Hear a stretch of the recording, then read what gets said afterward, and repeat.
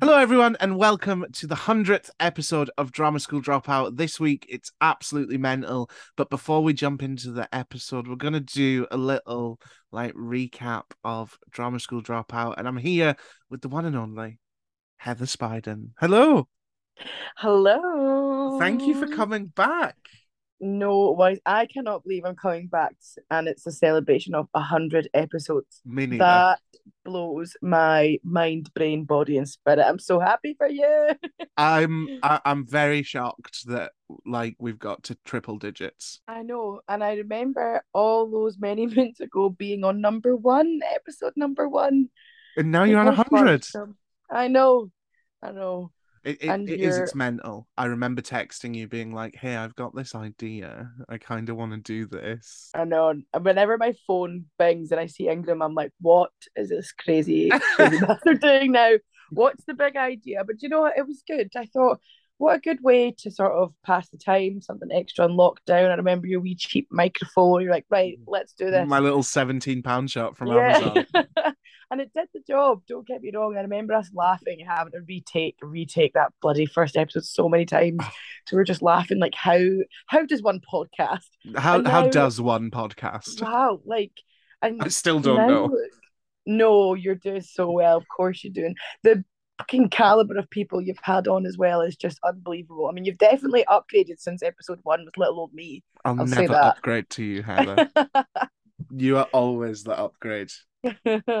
No, you've done amazing. I'm so happy to be celebrating 100 episodes. I think it's amazing. It's mad. It's absolute madness. Who would have ever known that I would stick to something for this long? I know. Wow, we're really proud. Normally, I'm like, I'll do five and I'm done. I know. I know as the numbers are ticking up, I was like, okay, 27, 28 is Yeah, 30 the lucky number? Can we yeah. end it Is he gonna there? shut up? Oh, never. Oh, come on. No, it's actually it is very fitting that someone like me, well, not someone like me has a job speaking. Yeah, I know. That's when people are fitted to their roles. Yeah, That's a good one for you. but we do have a bit of an exciting announcement, We do. We do which is indeed. it's a little bit mental. So a lot of people followed along with us. It's mental to say last year and the beginning of this year. Although I don't know how good we were at keeping up with it towards the end. But let's give us some credit. We were dealing with a lot of shit. But on that vein, this is where we get off as coming back. We're back, baby. Back, bitches. We literally yesterday, not at the time of recording, not on the Monday, on the Sunday, we shot the new promotional poster. I know, and it's looking good. It I is. love it. It's It looks fresh. great. It's a good sign of what's to come, I hope. Even though we did have a little a little blip with the Oh, very first thing. triggered But PTSD. Bit of craziness even. But would it be this is where we get off if there wasn't us running around like headless chickens the night before we're doing something? absolutely not. Like I don't think a smooth run is something that either of us I don't even think we'd be comfortable with it. Can you imagine everyone just No. went right? Would be like, wait, what? I'd be like, what do we do? I might just start causing drama just so we feel at home. You can all come and see This Is Where We Get Off on the 11th of February 2023 at the same place as it was before, Webster's Theatre. Hopefully, we're going to add. I know we keep saying this, but genuinely, it just comes down to finances. Obviously, we're in the middle of a cost of living crisis, etc., etc., etc., because there's so much. So, we're doing our best to try and get this story told and to tell it around the UK.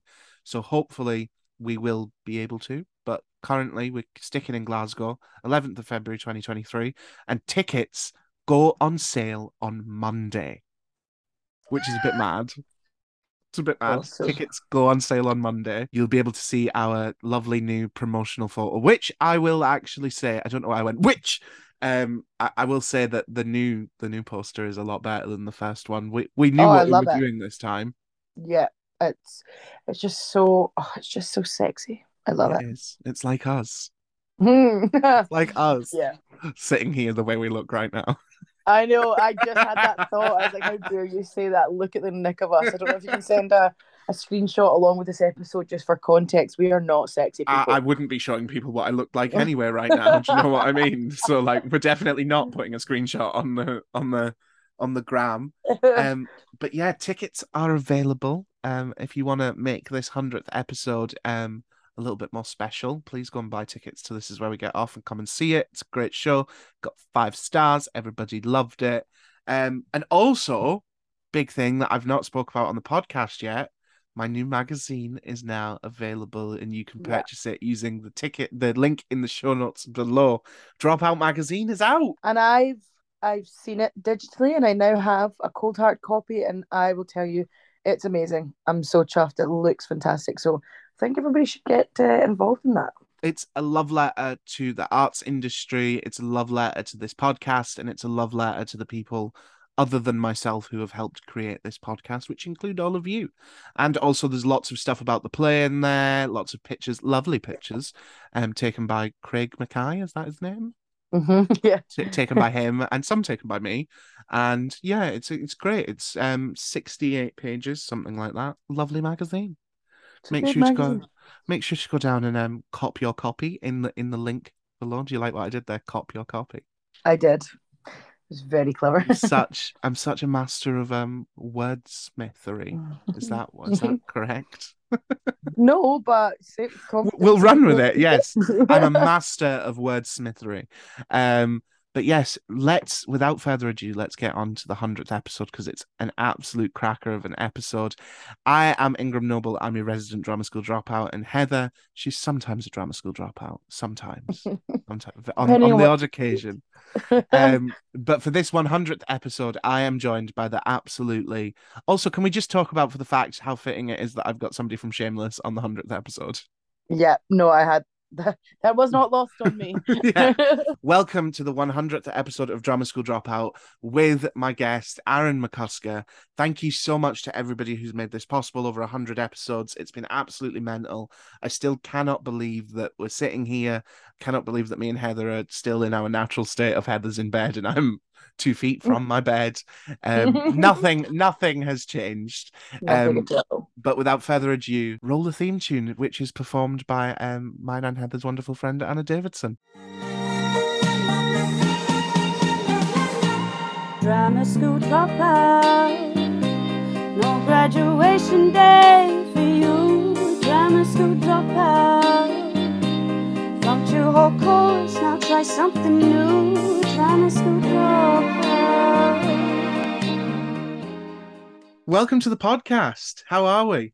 I'm very well. Thanks for having me on. It's all good. And thank you for coming on and being part of the 100th episode. Well, not part of, you are the 100th episode. That's great. I believe I'm in very good company. I was talking to my mate Kieran Griffiths last week, and he said he'd done your podcast, and he said he had a lot of fun doing it. So let's hope he wasn't bullshitting me. I am an arsehole. I've just got to let you know that. Kieran was an experience because obviously he's over in Australia, and Kieran is an experience. I mean, Kieran Griffiths is one of the nicest.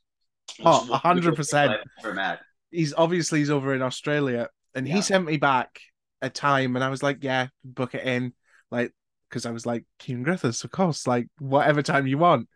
Then I realized that it was 1 o'clock in the morning, my time, and then I realized actually the clocks went forward, so it was actually 2 o'clock in the morning. And I had another podcast booked in at 9 o'clock the next morning, and then had to go to uni at 11. Oh. Damn, but you got it all, didn't you? Yes, we got it done. It was that. But thank you so much for coming on. Genuinely, I'm going to get it out of the way before so we can have a normal conversation. Okay. Shameless absolutely changed my life. Really? I watched Shameless when I shouldn't have been watching Shameless. I've told the story 1,000,001 times. It was when you could first record onto DVDs and it wasn't like a video anymore. Yeah. So my auntie recorded, I was a massive Harry Potter fan, and she recorded a J.K. Rowling documentary, even though we're not allowed to like her anymore. And she said to me, that's the first thing on the DVD. You watch that, but you cannot watch the second thing that's on it. And what does a kid do when you say that? Obviously. I mean, even when you said that, I was like, well, obviously you're going to watch it. I was like, I want to hazard a guess. I was 10-year-old. Jesus. And that was my first exposure to Shameless. It's one of the reasons why I'm an actor, and so thank you. Like genuinely, just You're welcome. Do you know that's mad? I didn't think there was anything worse than me watching A Nightmare on Elm Street when I was 9. But I oh, think Shameless at 10 is probably pips that. and it was you were in it, so we're talking series 4, which was when Yeah. it was starting to get proper filthy.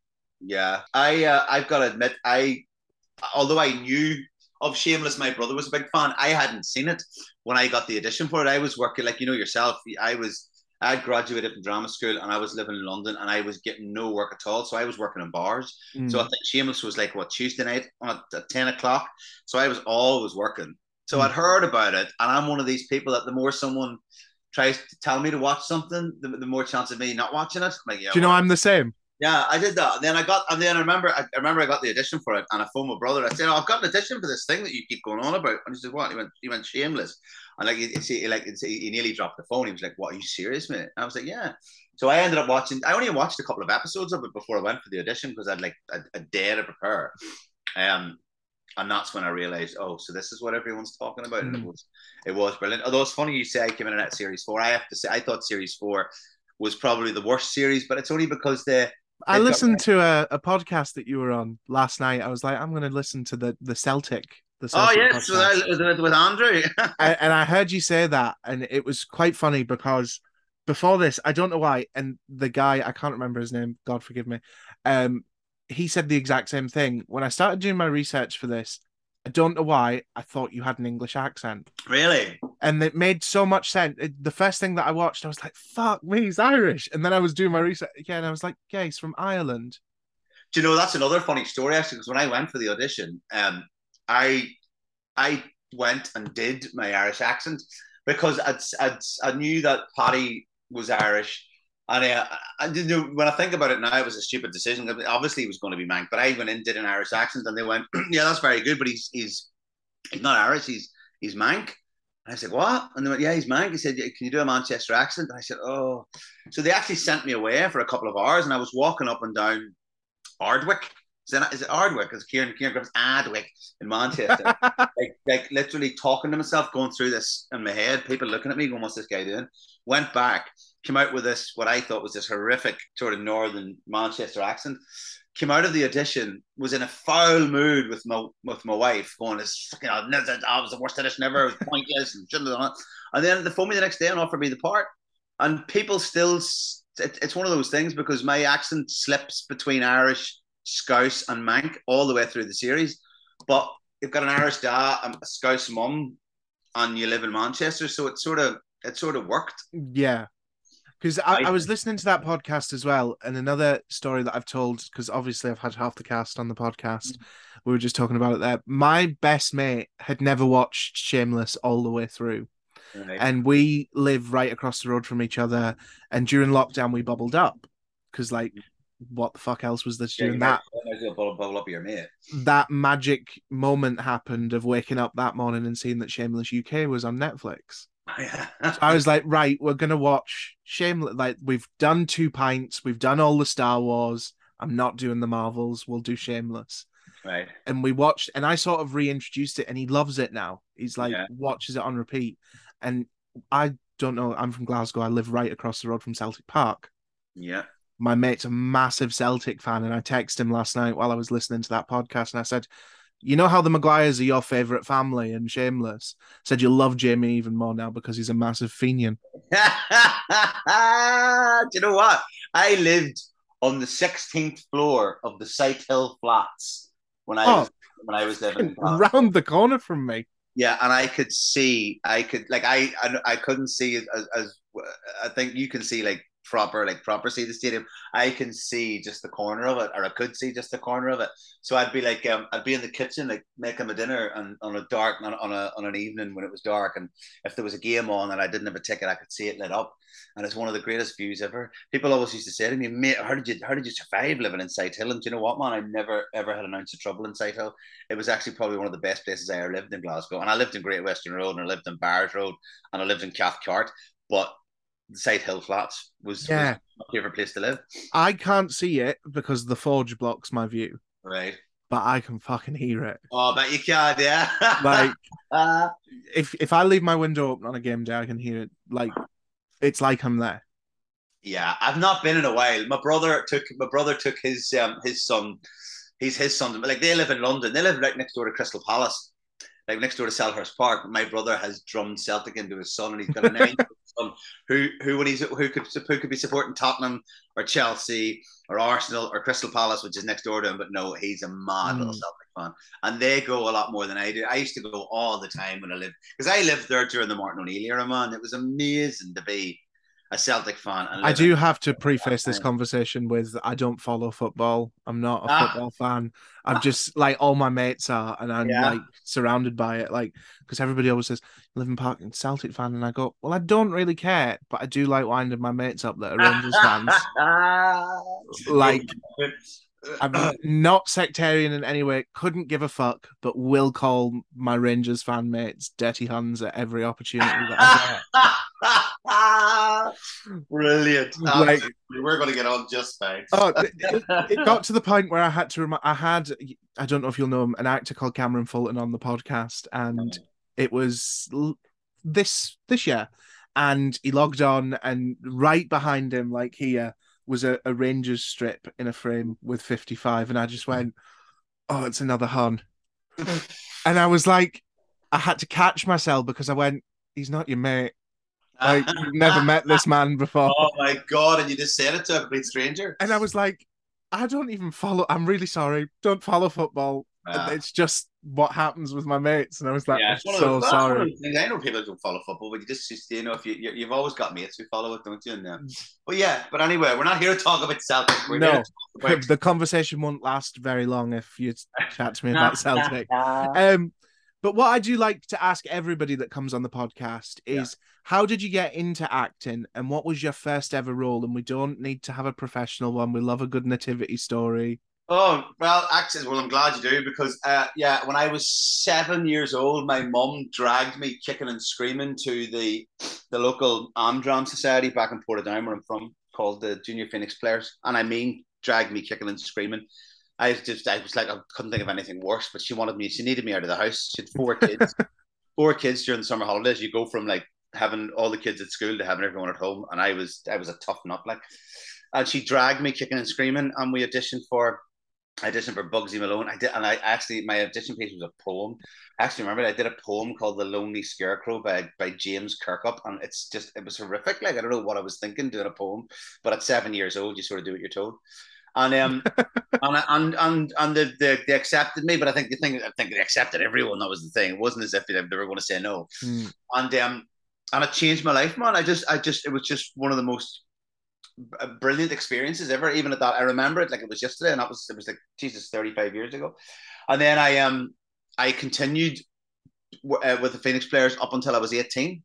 Worked my way up until I was playing all the leads and stuff like that. But I've got to say, my favorite the part. So that's what made me want to act, like doing the Junior Phoenix Players. But my school show when I was 16 at Drumcree High School, when I played God in Godspell, was probably for me to this day my favorite ever thing because I was at a mixed school, boys and girls. I was 15, 16, and I was playing the lead in a school show, and all of a sudden, a lot of the girls were interested in me, and it was just great. You know, girls who would never have looked at you before, you know, were like coming up and going, "Hiya, oh, I really liked you in the show," and all that there. And I was like, "Oh my God, this is amazing!" But it actually was a really good show because we had other schools from the north of Ireland that would come to watch it, you know. So every day you were performing to like not just your own school, but other schools and pretty girls in school uniforms, and it was just it was amazing, and it was a really good show, and it's a cracking part. I don't know if you know Godspell.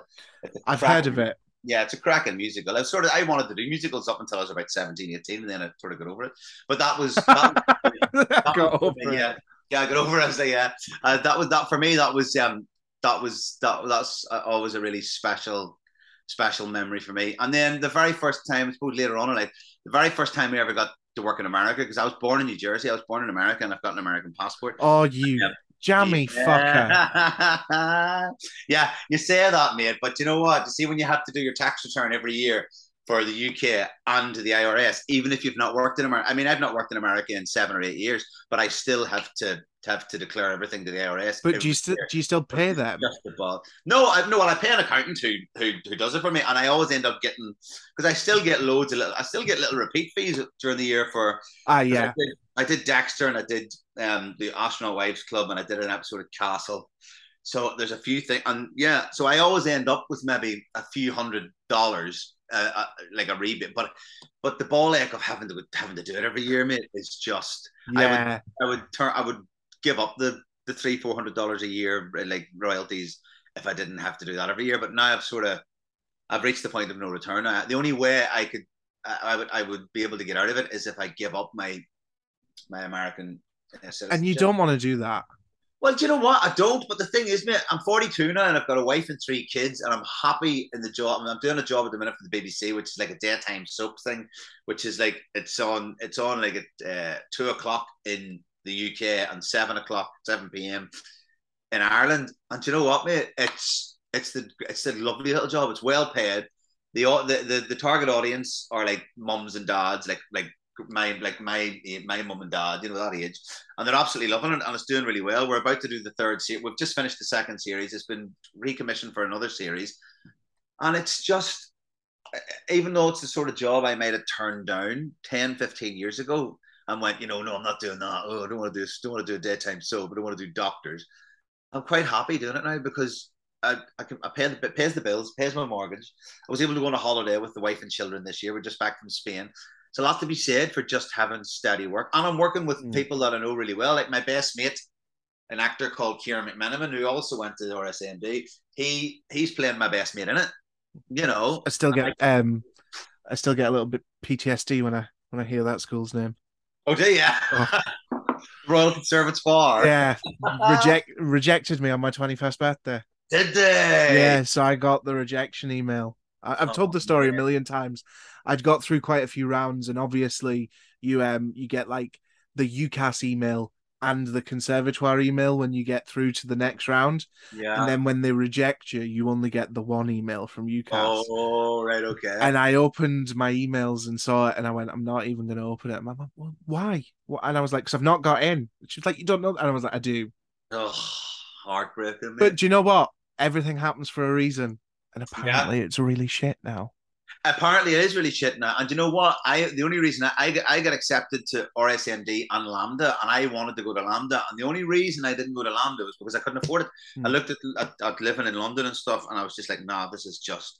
So I just went, I'll go to RSND. And like you say, everything happens for a reason. I'm so glad I couldn't afford London because I had a great time there, but I didn't really learn much. I heard you say this on the podcast last night, and I was going to say... Sorry, am I just repeating everything I did on our own podcast? No, because you didn't talk about it in much detail, but I do.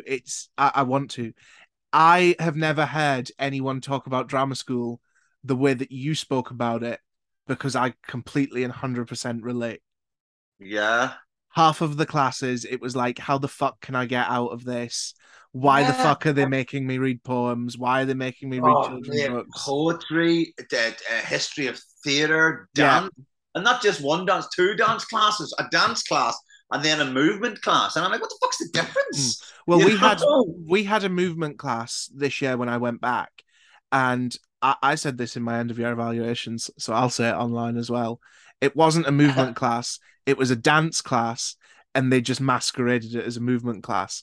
And I was like, why the fuck are we not, in this time, why are we not doing like frantic assembly stuff? Why are we not doing X, Y, Z? No, you've got us running around, jumping across the room, looking like a bunch of fannies. Oh, mate, that thing. I think drama schools all still do it now. That day where they send you off to the zoo for the day to study an animal, and then you've got to come back and you've got to be that animal. And it's like, what is the point of this? I think if people thought, like, I got a BA honours in acting, I've got a certificate somewhere in my mum and dad's house in Ireland, and I look at it and go, oh my god, if only people knew, excuse me, what the fuck I did to get that. Like, I literally swung off rafters and shit, I can't believe you just brought the zoo thing up. That was what pushed me over the edge to drop out of drama school the first time. We literally 13th of January 2020, went to Edinburgh Zoo. So did we. That's where we went. Yeah. And they told us that the following week they were going to put on an interactive zoo. So basically, we would be the animals and we'd put on this exhibit and people would walk through and like see us be the. And I just went, no. Oh, God. I was already having a shit time and I was already. We only had to do it in front of our own class, but there was none of that. I mean, fucking hell, I probably would have done the same. I mean, I just thought, right, I'll grin and bear this because it's just my acting class, and we all know it's a piss take. But if they had said to me, "You're going to do it," and the rest of the drama school can walk through and watch this was just a normal uni, so it wasn't just a drama school. Christ of all, man! And I was already having a shit time. I was already on the verge. Yeah. And then they were like, and I was like, nah. That pushed you over the edge. And it was the same. This lecturer, I found a notebook not long ago, and I'd wrote in one of my notebooks, if this man wasn't a drama lecturer, he would have been sectioned by now. He used to say things like, just let the floor swallow your spine, but only your spine. We had a voice tutor, Jean, no, I can't remember her name now, but she always used to put her foot, go, the magic thumb. It works, it really does. She used to make you like talk, but put your thumb up towards your mouth. I'm just like, you'd be literally saying poems and reading Shakespeare and shit, right, with the script here, and your thumb up to your, and she said, unless you can feel the breath, feel the breath on your thumb. And I'm just like, I'm sitting there going, oh my, if my parents could see what they're paying for, like, but the acting classes were great. We did the acting classes. I tried to sky poetry. I didn't mind the singing because I always like to go in and just hear people sing, because a lot of the sort of thing that got me through it was like, there was, I get on with most people in my class. I've only kept in touch with a few of them, but I remember like some things like singing. Some people always thought they were better than they were, so they would be getting excited about, I'm going to sing this. I'm going to sing this on Friday, and you'd be sitting all week going, I cannot wait for singing classes to hear them maul this song, And so shit like that got me through it.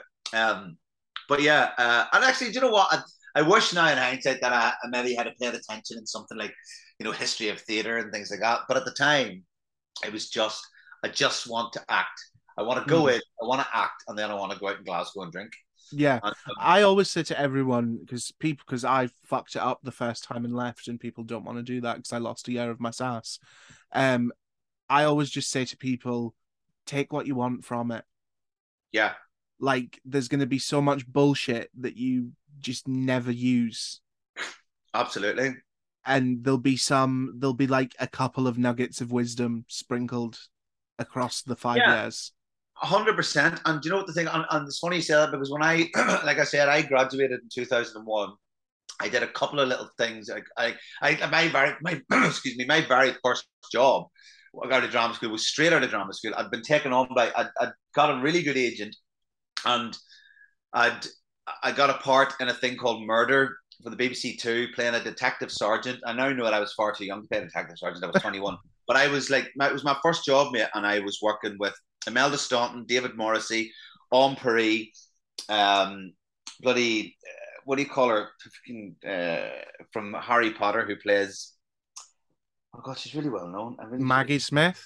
No, I don't know. I can't even, it's what do you call it? She plays the freaking, the Weasley's mum. Oh, Julie Walters.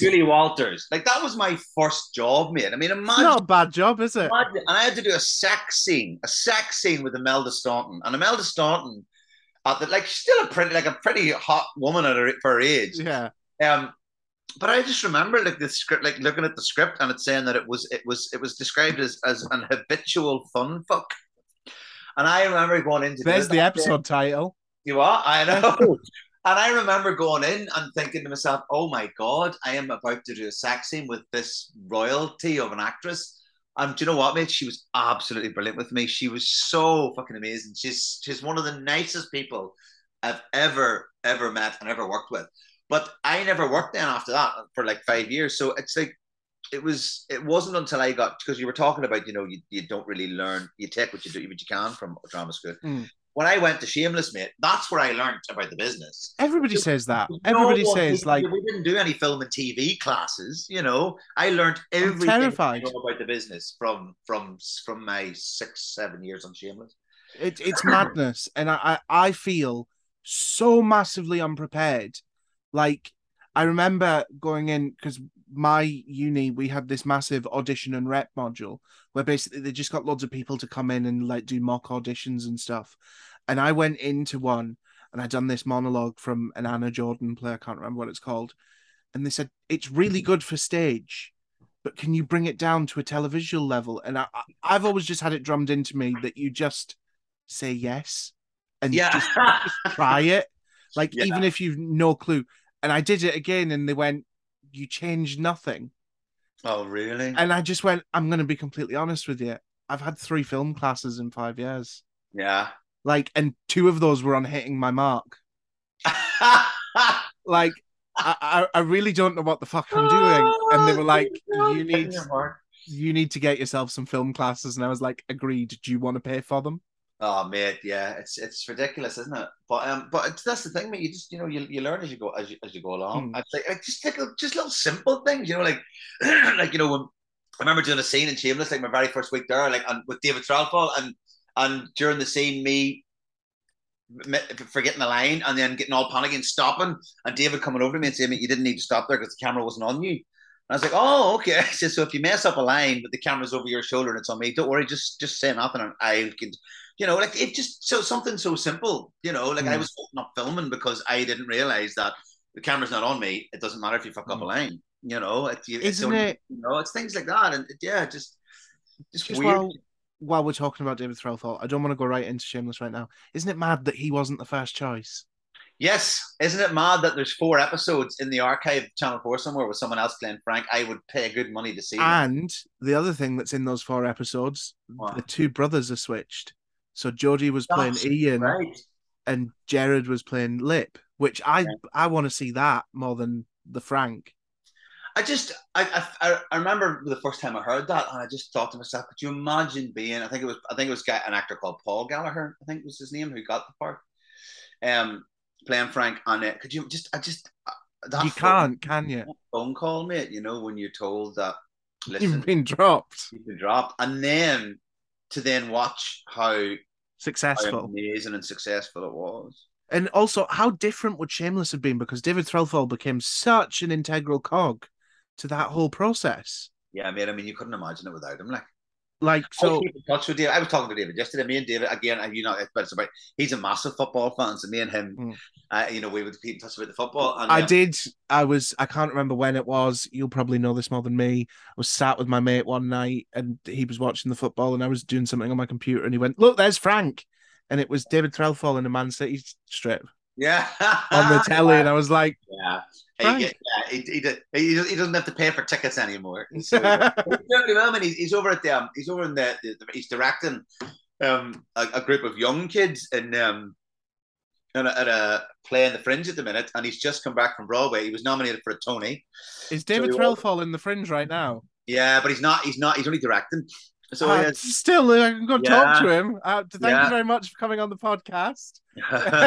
No, if you're listening, David, please come on the podcast. It would be an absolute honor.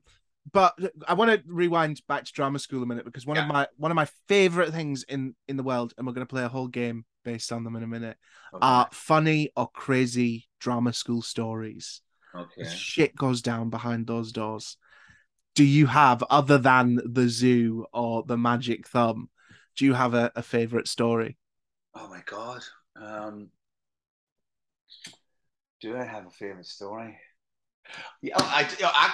Well, it might not be that funny to use, but one of my very good friends, an actor called Alexander Mikic from Bosnia, we were doing in third year. You do a panto, and we did Aladdin, where he played Abanazar, which is like obviously the bad character, and the kids were getting the kids watching it one afternoon were getting a bit like rowdy, and Alex, for the first time ever, started to shout at them in Bosnian. And at the end of it, I said, "Mate, what were you saying to them?" And he was basically telling them all to go fuck their mothers, and Wow. fuck you. And he was like, he was coming out with just vitriol filth to them. But because he was speaking in his own language, they were all. Oh. Alex was coming out with "fuck your mother," Yeah.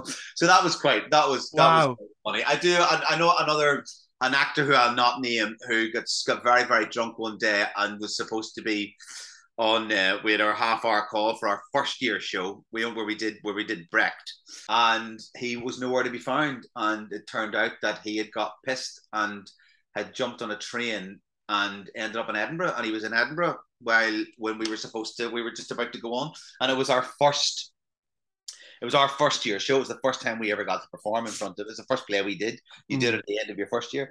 And he was pissed on a train in Edinburgh somewhere. And what happened? That show we had to call it off, and he had to come back, and I think he got away with it because it was first year, and I'm sure it's not the worst thing that's ever happened, Oh, I'm sure he was public enemy number one, though, was he? He was, but do you know what? When I say about people who I've kept in touch with, he's one of my best mates. He's one of my very, very good mates, and me and him, I've stayed in touch with him more than anyone. But yeah, it was So I mean, not great story. Sort of you had to be there, really, Yeah. I'm sure once this podcast's over, I'll email you and go, shit, I meant to tell you this. No. Yeah. I still maintain, and I'm waiting for somebody to do it because I'm too lazy. Somebody's going to be able to write the best sitcom ever based on Drama School. I can't believe that it hasn't been done already. Me neither.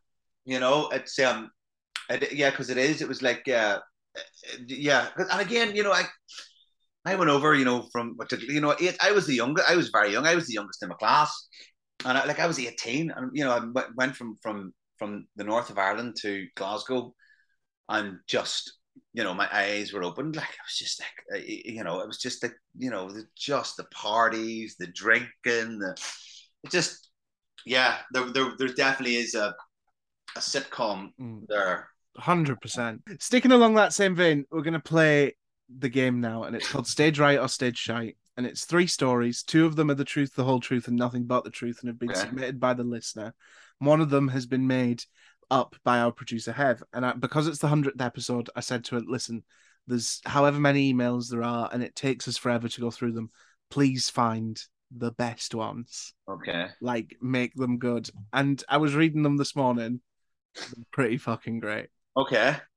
So it's our job to find out which one is the lie. I've got the answer in a sealed envelope with your name on it, so I can play along too.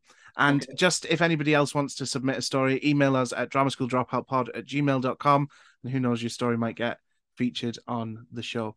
Number 1, a show I was in was once evacuated because an unknown alarm kept going off. The audience were ushered out of the theatre and the cast went out stage door while staff searched for the alarm. Turns out, my rape alarm had gone off in my handbag backstage. It was that loud. Number 2, I was very new to drama school and the whole self-tape audition rigmarole, and I didn't know how to do it professionally after coming right out of secondary school. So I performed my monologue to a life-size cardboard cutout of Pat Butcher, who was very visible on screen. I didn't get in. I had to get undressed. Number 3, sorry. I had to get undressed on stage, and my male co-star had to help me. I was doing it all while I was still delivering dialogue. I don't know why, though. He also unfastened my bra. So when I pulled my top off, my bra came with it, and all the audience saw my tits. Okay.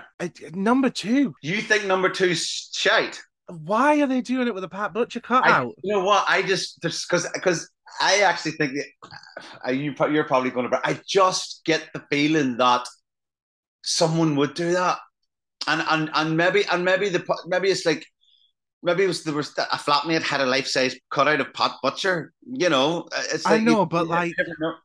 But costs money to apply to these drama schools. I know, but like my friend who's a casting director used to show me like she used to get like you get your headshot.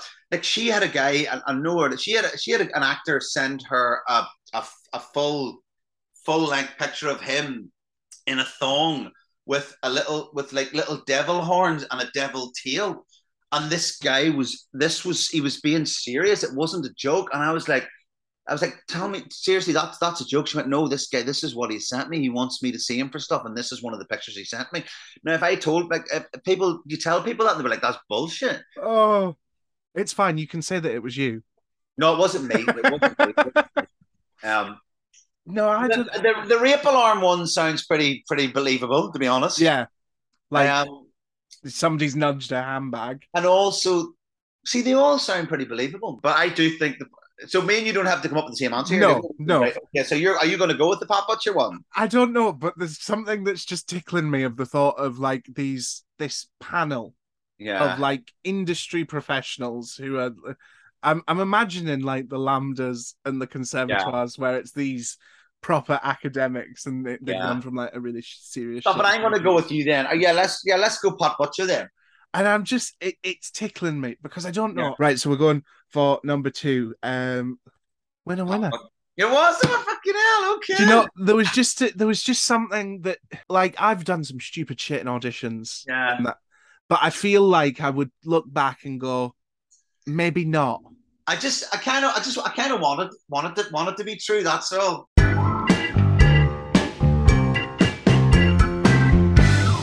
I want to ask you a fun question now that I ask everybody that comes on the podcast. If you were doing a 2-person show in the West End and the casting director came and said to you, listen, we've got as much money as we need.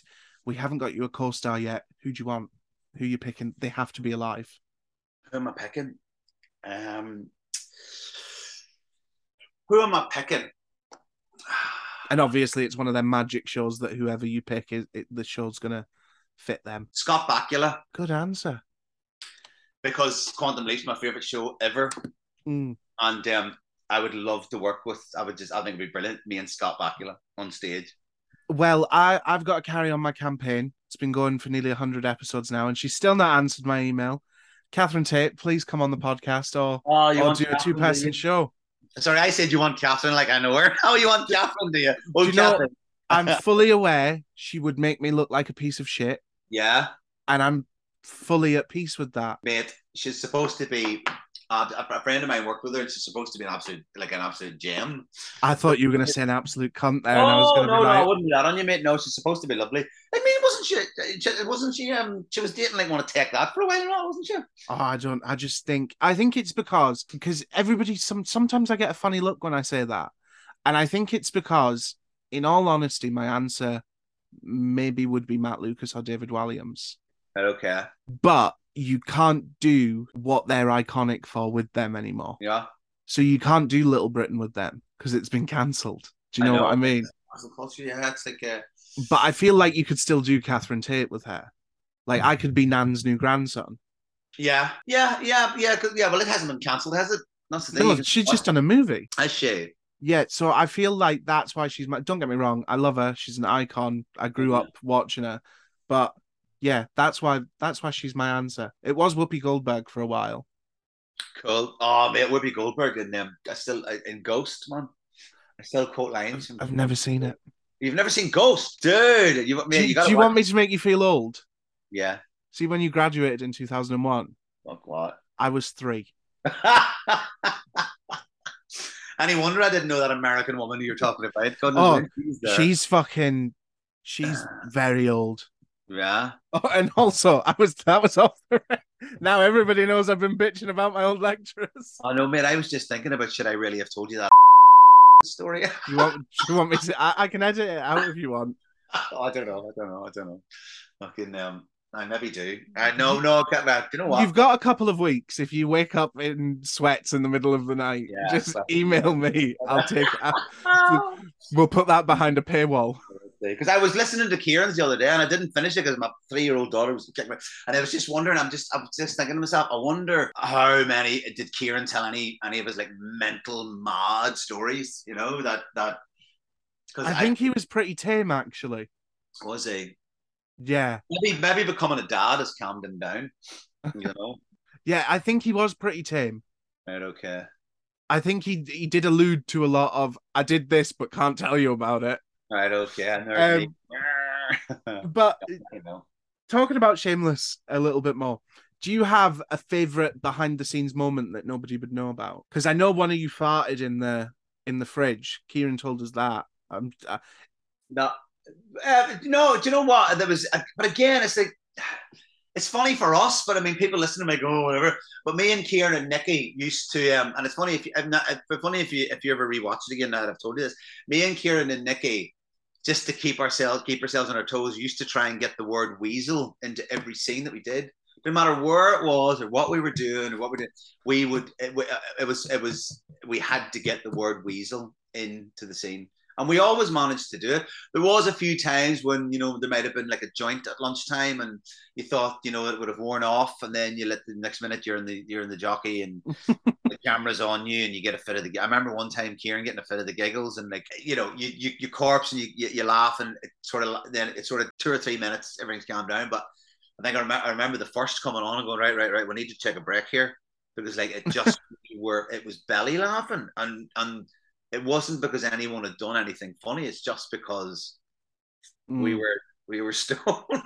Is the Maguire Boys WhatsApp chat still going? Yes, it is. It is. Yes, that's how I keep in touch with them. That makes me happy because me and my mate both say that Shameless went downhill when Sean left. Yeah.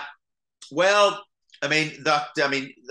Unfortunately, that's something that I can't talk about. It did go downhill, and he shouldn't have left. But listen, shit went on there that and Sean, come on and talk about it. No, I think personally, I love Shameless, and it can't do much wrong in my own eyes. I think they fucked his character right up. Yeah, he went from being like the hard man that everybody feared. Yeah. And then his missus ended up shagging a 16-year-old, 15-year-old. Yeah, I know, but didn't that happen when he had left? Yeah, but like it just sort of like it's Paddy Maguire's wife. I know, but the thing is, man, it was sort of I think personally they should have stopped Shameless at round series 9. I think it went on too long. I think by series 11 it was just. I mean, the rate there was nobody left. Yeah, but the ratings dropped drastically. Like, for money in the end. I mean, it was paying. I live in Manchester. Yeah. It enabled me to move here and get married and things like that. But it just got to the point where it was just like you were reading it and you were in a read through and you were just going, really? I mean, seriously, this is just so bad. Yeah, by the end there was like 3 Gallaghers, 2 Maguires, Chesney. Because I always say the biggest disappointment for me about Shameless was the last episode doesn't feel like a last episode. I can't even remember the last episode now, mate. I remember the 100th episode when they brought Dean Lennox Kelly back, because I'd never worked with Dean, and they had a really good time working with Dean on that. And they brought what do you call her back? The Gallagher sister who Fiona. They brought Fiona back. Which was nice. I always have fond memories of that because I remember shitting myself going, like, even though I'd been in it, by the time they came back to the 100th episode, I'd done more episodes than them, but I was still. That the 100th? That was the 100th episode they came back, yeah. Was that the last? I think that's the last one. Well, they maybe came back at the last one as well then. But in the 100th, or maybe just Dean, maybe it was just Dean came back at the 100th. But Dean definitely came back. No, Dean definitely came back. Testing my Shameless trip. I mean, I'm going to take your word for it. You were there. Yeah, but now that you've said to me that was at the no, but I know. Well, maybe Fiona wasn't back to the 100th, but Dean definitely was, because But I remember it was just sort of, it just sort of fizzled out. I think that's why. I think it was ready to end, and it wasn't a big huge. It wasn't as if they were sitting that said, right, this is going to be the last episode of Shameless, the last series of Shameless, and they'd planned for the last episode. I think it was just sort of halfway through filming the series, we're like, oh, this is going to be the last one. Yeah, because it just felt like they got a couple of the Gallaghers back and was like, bye. Yeah. But I mean, what do you meant to do? It's like, people still ask us, do you think it'll ever come back? And I'm like, nah, don't think so now. Because it sort of broke barriers and all that there. But the thing is, there's so much stuff that came after Shameless because of Shameless that it would actually make Shameless like a wee bit tame now. Although I still I'm getting recognised loads again in Manchester since it's come on Netflix. Like I take my dog for a walk through the park, or I'm walking through with my kids when they're skateboarding and stuff. And I get loads of little teenagers coming up. My kids find it hilarious. Like, my kids now go, "Do you want me to take the photo for you?" But it's like people, it's like teenagers who who wouldn't have Yeah. been born when Shameless came out, who are now fighting it on. So maybe I'm wrong. Maybe maybe it does stand the test of time. Like, I think it does. And the one thing is, obviously, I want you all to get regular paying jobs back again, but I don't want it to come back. no, I do. I wouldn't want it to come back. And if they did one of those things, my wife always says to me, if they got in touch and went, "Oh, I'm going to bring Shameless back for even like a Christmas special or something like that," would you do it? I said to her, I would say no. But then the thing is, money talks, doesn't it? Yeah. The only reason I don't want them to bring it back is because they can't do it. They can't do shameless. Could you imagine? Like, you wouldn't get away with it, and I don't want them to do a watered down version. No, exactly. Well, yeah. When you put it like that, yeah, it would be a big disappointment, wouldn't it? Like, could you imagine like the excitement that the whole country would feel like seeing the Maguires and Frank come back on the screen for it then to be like this politically? And don't get me wrong, I don't actively want to go out of my way to offend people and things, and Yeah. but I just don't want to see a politically correct woke Frank Gallagher. Yeah. Do you know what? I never even. That's funny. I've never even thought of that. That you you couldn't. God, you just couldn't do it anymore. Yeah, because there's even lines about like. When you say that, and you go, well, but you've got like Faulty Towers and bloody This Is England and things like that being cancelled, but yet Shameless is still on. But Shameless hasn't been cancelled. It hasn't been like Netflix. Why are Netflix not pulling Shameless? Like the language and the filth that comes out of people's mouths about. Yeah, but it's just filth. The sex and I don't think there's anything wrong with it. There's nobody on there that does blackface, as far as I'm aware. Yeah, no, there's not. There's not a lot of racist shit, unless there's some racist stuff, but it's to show what those ethnic groups are going. I don't know if I'm using the right terminology. Please do not cancel me. But the racism that is shown in Shameless, like, I'm going to just name the characters by name now, just to be careful.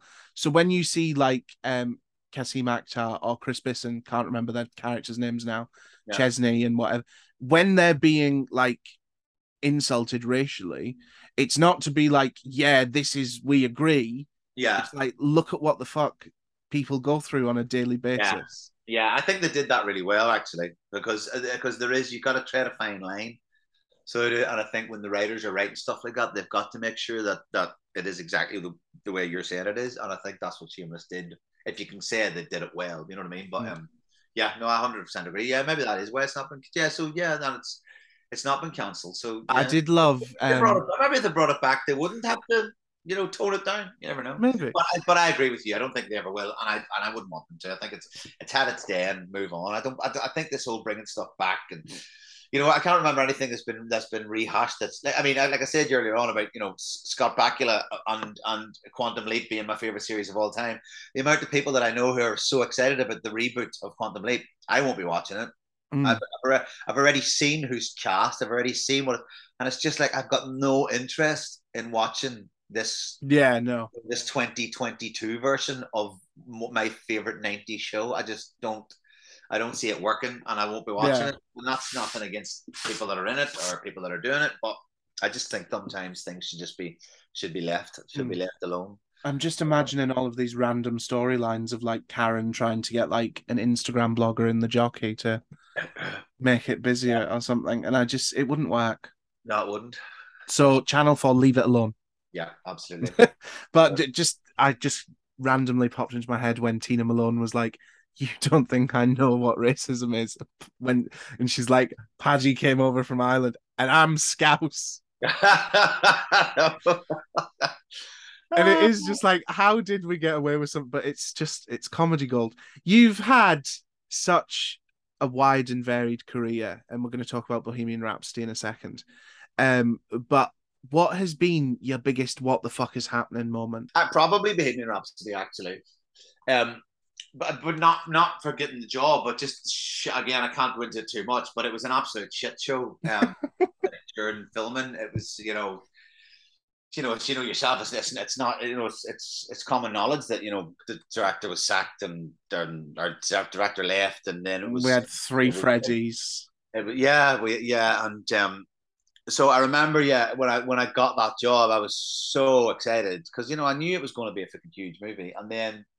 I got into it, and it was just like, no, it wasn't that at all. It was the first time I'd worked with a big famous American director and a 20th Century Fox and all that there, and it was just the politics that went with it was just ridiculous. It was the last 3 weeks of that job were great because Dexter Fletcher came and finished it, and he made the whole experience and the feeling on set was just the way it should have been from the start.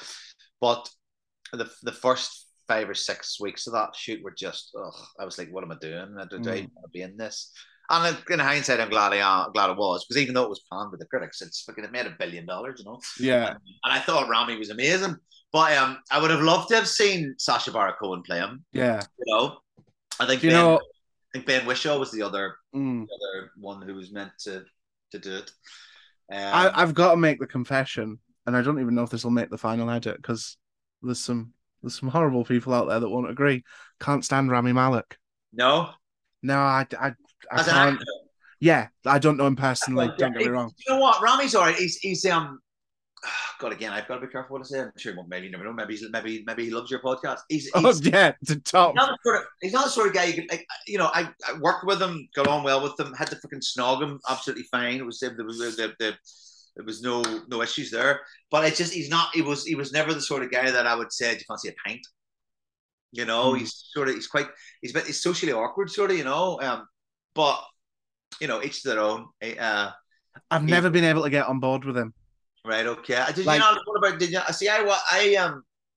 liked Mr. Robot, but even then I never finished it. I sort of got bored of Mr. Robot, but at the start, the very first series I thought was brilliant, and I thought he was brilliant. I think it stems from Night at the Museum for me. I've never seen Night at the Museum. That's where he played the week. Was he Tutankhamun or something? Yeah. I'm not. I can't get on board with him, but I'll try. I do love to ask this question as well, just to anyone who's been like a long established actor. You ever nicked anything from set? No, but I wanted to nick the Celtic fucking statue that the Maguires had, and Tina Malone got it. Did you? Right. Okay. Yeah, raging. I mean, I nick costume. I play a lot of characters now who their costumes are quite good. You remember I did a job a couple of years ago where the cast or the costume mistress had a big budget, and she got me that my character had diesel jeans, and I was like, I'm having them. And there's a really nice pair of Timberland boots that my character in Hope Street at the minute wears, and I'll be taking them. But yeah, do you get to wear your own clothes on some stuff? No, I get to wear my own wedding ring, and I used to always wear my own chains. I don't have them now, but no, a lot of the times they'll it's always got to be even I haven't had to fight to get because my character in Hope Street got married at the end of the last series, so when we came on to this one, she'd give me a load of wedding rings to try on, and I said, listen, I've got my own wedding ring, can I just keep that on? And there was a whole, they had to go to production, they had to get it cleared, and I was like, Jesus Christ, it's a piece of silver. And anyway, they let me wear my own wedding ring, but see all the rigmarole that these people have got to go through, mate. A lot of the time it's just pure bollocks. But I only ask, not that I spend a lot of time staring at Helen Worth's ass. Gail Platt wears Armani jeans in Coronation Street. Does she? That's why I asked, because I can't imagine that Coronation Street is springing the budget for Armani jeans. Yeah, you think they're hers? Oh, well, I'll ask her the next time I see her. Her and Sally, the one who plays Sally, live around where I live. They always see them in the shops. They must be quite good mates in real life, and why wouldn't they be? Because they work together so long. So the next time I see her at in Marks and Spencer's or in Sainsbury's or whatever I do, I'll just tap her on the shoulder and say, "Yes, are they your jeans?" He doesn't stare at your ass, but he's noticed you wear Armani jeans on Coronation Street. Are they yours, or is that? So I'll try and find that out for you.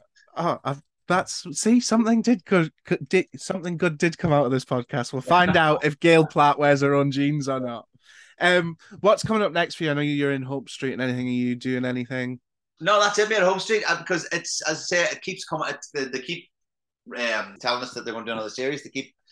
We did the first series last year, and then we had to wait for a while to see if they were going to recommission it, which they did. And now we finished that one. We finished it about 4 or 5 weeks ago, and now they've recommissioned the third series, which will be 15 episodes instead of 10. It's always fun. So I'm sick of that. I'm I'm happy to go. I'm still going up for stuff and things like that. But it's one of these things. As I say, I'm 42 years old. When I've got it, when I know I've got a job, not that I wouldn't. You're saying that like it's the end of your life. No, but it's I know it's not that. But it's like it's something when if you're not working and you're getting auditions and you're down, you're like, oh God, I've got to do that. I've got to get this job. I've got to get this job, and you put yourself under so much pressure. Now I'm kind of sort of knowing that I've got steady work. I'm getting self tapes, and I'm like, yeah, I'm actually more. I think I probably may have more chance of getting other jobs now because I'm a lot more relaxed now when I'm doing self tapes, and I think that's because in the back of my mind, I know this is a horrible thing to say for people who who are maybe not working. If I don't get it, it doesn't really matter, and. So I've got no sorry, yeah. So I've got no. Listen, I paid my dues, man. I was unemployed for 6 years. But yeah, it's one of those. If something comes, it would need to be something pretty good for me to turn down. Yeah. Again. But yeah, I mean, I would love. Not that I've never been in this one. I would love to do a horror movie. I'm a huge horror fan. I always have been, and I would love to do a horror movie, but to do a good horror movie. But lo and behold, not many horror scripts come my way. I'll write one. We'll do it all about killing Rangers fans. Do you know what? I'm going to come across on this. I've never I don't talk about football because I'm not, but I don't know why. I'm going to come across like the biggest Hun hater. Yeah, I'm the biggest Celtic fan. I mean, I would put money on. People will put money on that you've got a season ticket. I do too. Not genuinely. Like, I'm just not. Like, I think it's because like my best mates are Celtic fans, and then like our other mates are Rangers fans, and there's always. And I'm like the little odd one out that's like, oh, I'm the Scottish boy that supports England in the World Cup. So it's like Rangers fans would love you. Oh no, even Rangers fans don't support England. Do they? No, like everybody hates England. Fuck England. It's because I have two English parents. My dad's a fucking football hooligan. Oh, listen, mate. My fucking wife's English. My kids are English. I'm trying to drum the Irish into. They've got Irish passports, which is great. But my kids have Manc accents. So yeah. I'll make it slightly worse for you. My dad's a Sunderland fan. Oh, my wife's Teesside. My wife's Borough. Where? Middlesbrough. I grew up in Newcastle. She's from Sedgefield. I grew up like just outside Sunderland. Oh, did you? Well, so Jenny's a Borough fan. Her granddad's Hartlepool. Her granddad's Sunderland. Her dad's Hartlepool, and her mum's Newcastle. So my dad and her granddad will get on. Yeah. My dad goes to all of it. It's so fucking annoying. Well, and it was like Sunderland till I die. It was like to the point where I would go into school one day and all my mates would be like, I saw your dad at the match last night. Was talking to him. And I was like... And then he punched someone. No, he's not that bad. But it was like, I don't know, it's just sort of embarrassing when your mates come in and they go, yeah, your dad wears Stone Island and jumps about like a Raji. Do you know what I mean? And I was sat there like, I think I might emigrate. Dude. I mean, I would take my my youngest to not my youngest is a girl, but my youngest boy to the football. But my older boy's not. He's got no interest in football at all. He just plays guitar and swims. They're very, very different. But I love the fact that I can take one of them to the football because I do like to go and watch football. Oh, I think my dad was well gutted when I was like, nah. Oh, really? I'm gonna read some Shakespeare. I think it hit him hard. We both got the same name. We're both Ingram, and I was like, no, I'm gonna go and read a sonnet. Yes, absolutely. I don't read. Go to Sunderland. I'm going to go and watch Romeo and Juliet. Yeah. Where can everyone find you on social media and keep up to date with what you're doing? You can't. I'm not on social media. Are you not on social media? My wife runs an Instagram account for me that I don't even know what it is. But no, I give up on Twitter. I've never been on Facebook. I gave up on Twitter because it's funny again. We talk about football. All I ever did was tweet about football, and I was slowly getting myself into trouble. And yeah, mate, I was just the whole social media thing. No, I went off it, mate. Well, for anyone that wants to keep up to date with the Instagram that his wife runs, it's Aaron McCusker 6474. The links are down in the show notes below. But genuinely, so you know my Instagram and I don't. I just got it up there. All right, cool. There you go. So but no Twitter, no Facebook, no Snapchat, no TikTok. Oh, do you know what? Like it's horrific. Yeah, I have to admit, I'm going through that with my 12-year-old at the minute. He's just got his phone and he's always asking about social media. And I'm like, no, mate, no, you're not. He's that. A lot of his mates are on TikTok and things like that. And I'm like, no, mate, I don't give a shit. You're not going on Do you TikTok. know, I feel like it's good in some ways, Yeah. but I'm a child of, I think I'm the first generation that I grew up with it. Yeah. Like, I don't remember a time in my life without social media. Wow. And I think that I may be the last generation, like the first generation that doesn't. Yeah. And I would just hang like for as long as you can. Yeah. Like, because it is like, I don't really give a fuck about what I look like in day-to-day life. Yeah. Like, I will roll out of bed, put a pair of sliders on, and walk to the shop for a fake fag. Good man. Will not put a picture on Instagram without filter in it. Yeah. And it's fucked up. Like, do you know what I mean? Like, It's mad, isn't it? Like, if I ever go missing, they're never going to find me. It's weird as well because I tell my boys laugh at me when they're like, so what did you do? I was like, it was to climb trees. I used to build tree huts. They're like, they literally look at me like I'm a caveman, you know, because I climbed trees when I was a kid. My signal went down for like 2 days about 3 weeks ago, and I was like lost. Yeah, my son lost his phone in Spain a couple of weeks ago, and it was it was I swear to God, mate, you'd have swore someone died. Somebody probably did. Yeah. But anyway, I will let you get back to normal life. Thank you so much for coming on, and thank you for being the 100th episode. Thanks for having me. It's been really, really nice chatting to you, Ingram. Well, it's been an honor, mate. Thank you so much. I've really, really enjoyed it. But I'm aware that you've got children, so I will let you get back to normal life. Cheers, my man. Before your wife starts shouting at me. No, sorry, man. Send me an email. Let me know when it's going to be on. Yes. I will actually sit back and listen to this someday. So when it comes out, you know. Do you know what I do? I set an alarm because I do this every week now, and I don't like listening to it too far, like close. Yeah. But on the year, I listen to it back. Do you? Right, okay. So I've got like an app on my phone that'll pop up. Like today, it was Susan Nixon who wrote 2 pints of lager and a packet of crisps. Ooh, so that's what I was doing this morning while I was writing up all my notes.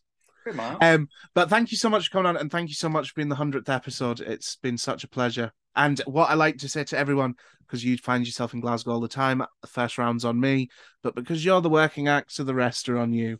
Absolutely, mate. Listen, definitely, mate. I'll get in touch the next time I'm there. Definitely, 100%. Anyway, have a lovely rest of your day. Thank you so much. Thank you, Ingram. All the best, mate.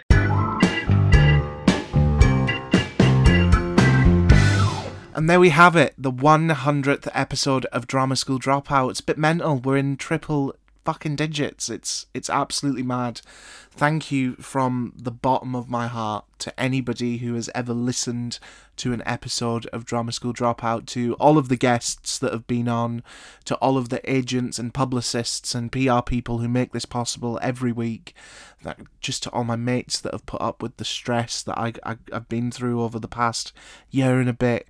It's been absolutely mental, and it's crazy that this project that I started during lockdown to keep busy has manifested itself into this like otherworldly beast that none of us could have ever predicted. And I just feel so grateful from the bottom of my heart. Thank you so much for listening, and thank you so much for supporting what I do and who I'm talking to. And as the kid that was constantly told to shut up, like, I can't thank people enough for allowing me not to shut up and for coming back and listening to these episodes week after week. It means the absolute world. But thank you so much to Aaron McCusker for coming on the show. Genuinely, it was an absolute honour. We all know how much of a massive Shameless fan I am, and how much it shaped my career and what I wanted to do with my life. So genuinely, it was a privilege. It's something that I'll never forget, and I couldn't be more thankful. So make sure to go over and follow Aaron on social media, even though he's not a massive fan of it. While you're there, please give me a follow. It's at Ingram Noble, all one word. We all know the drill by now. If you have a story for Stage Right or Stage Shite, please email us at dramasschooldropoutpod@gmail.com. And if you're feeling very generous, please scroll down and leave us a rating and a review. It helps us out so much you don't even know. We're an independent podcast. It takes a lot to get us off the ground, so please give us a rating and a follow. It means the absolute world. And don't forget, you can now become an official Drama School Dropout by signing up to our Patreon using the link in the show notes below for loads of exclusive benefits. And also, Drama School Dropout the magazine. It's not called Drama School Dropout. Dropout the magazine is available to purchase now. It's a love letter to this industry from me, with articles from guests and stories from guests and just a general insight of what it's like to be a working professional in this industry. Thank you so much for listening to the 100th episode. Genuinely, it means the absolute world. As per usual, I've been Ingram Noble, your resident Drama School Dropout, and I'll be back again next Tuesday with a brand spanking new episode, so make sure to come back and set your alarms for that every Tuesday at 6 a.m. Have a great week. Stay safe. I love you. Drama school dropout, no graduation day for you. Drama school dropout, flunked your whole course, now try something new.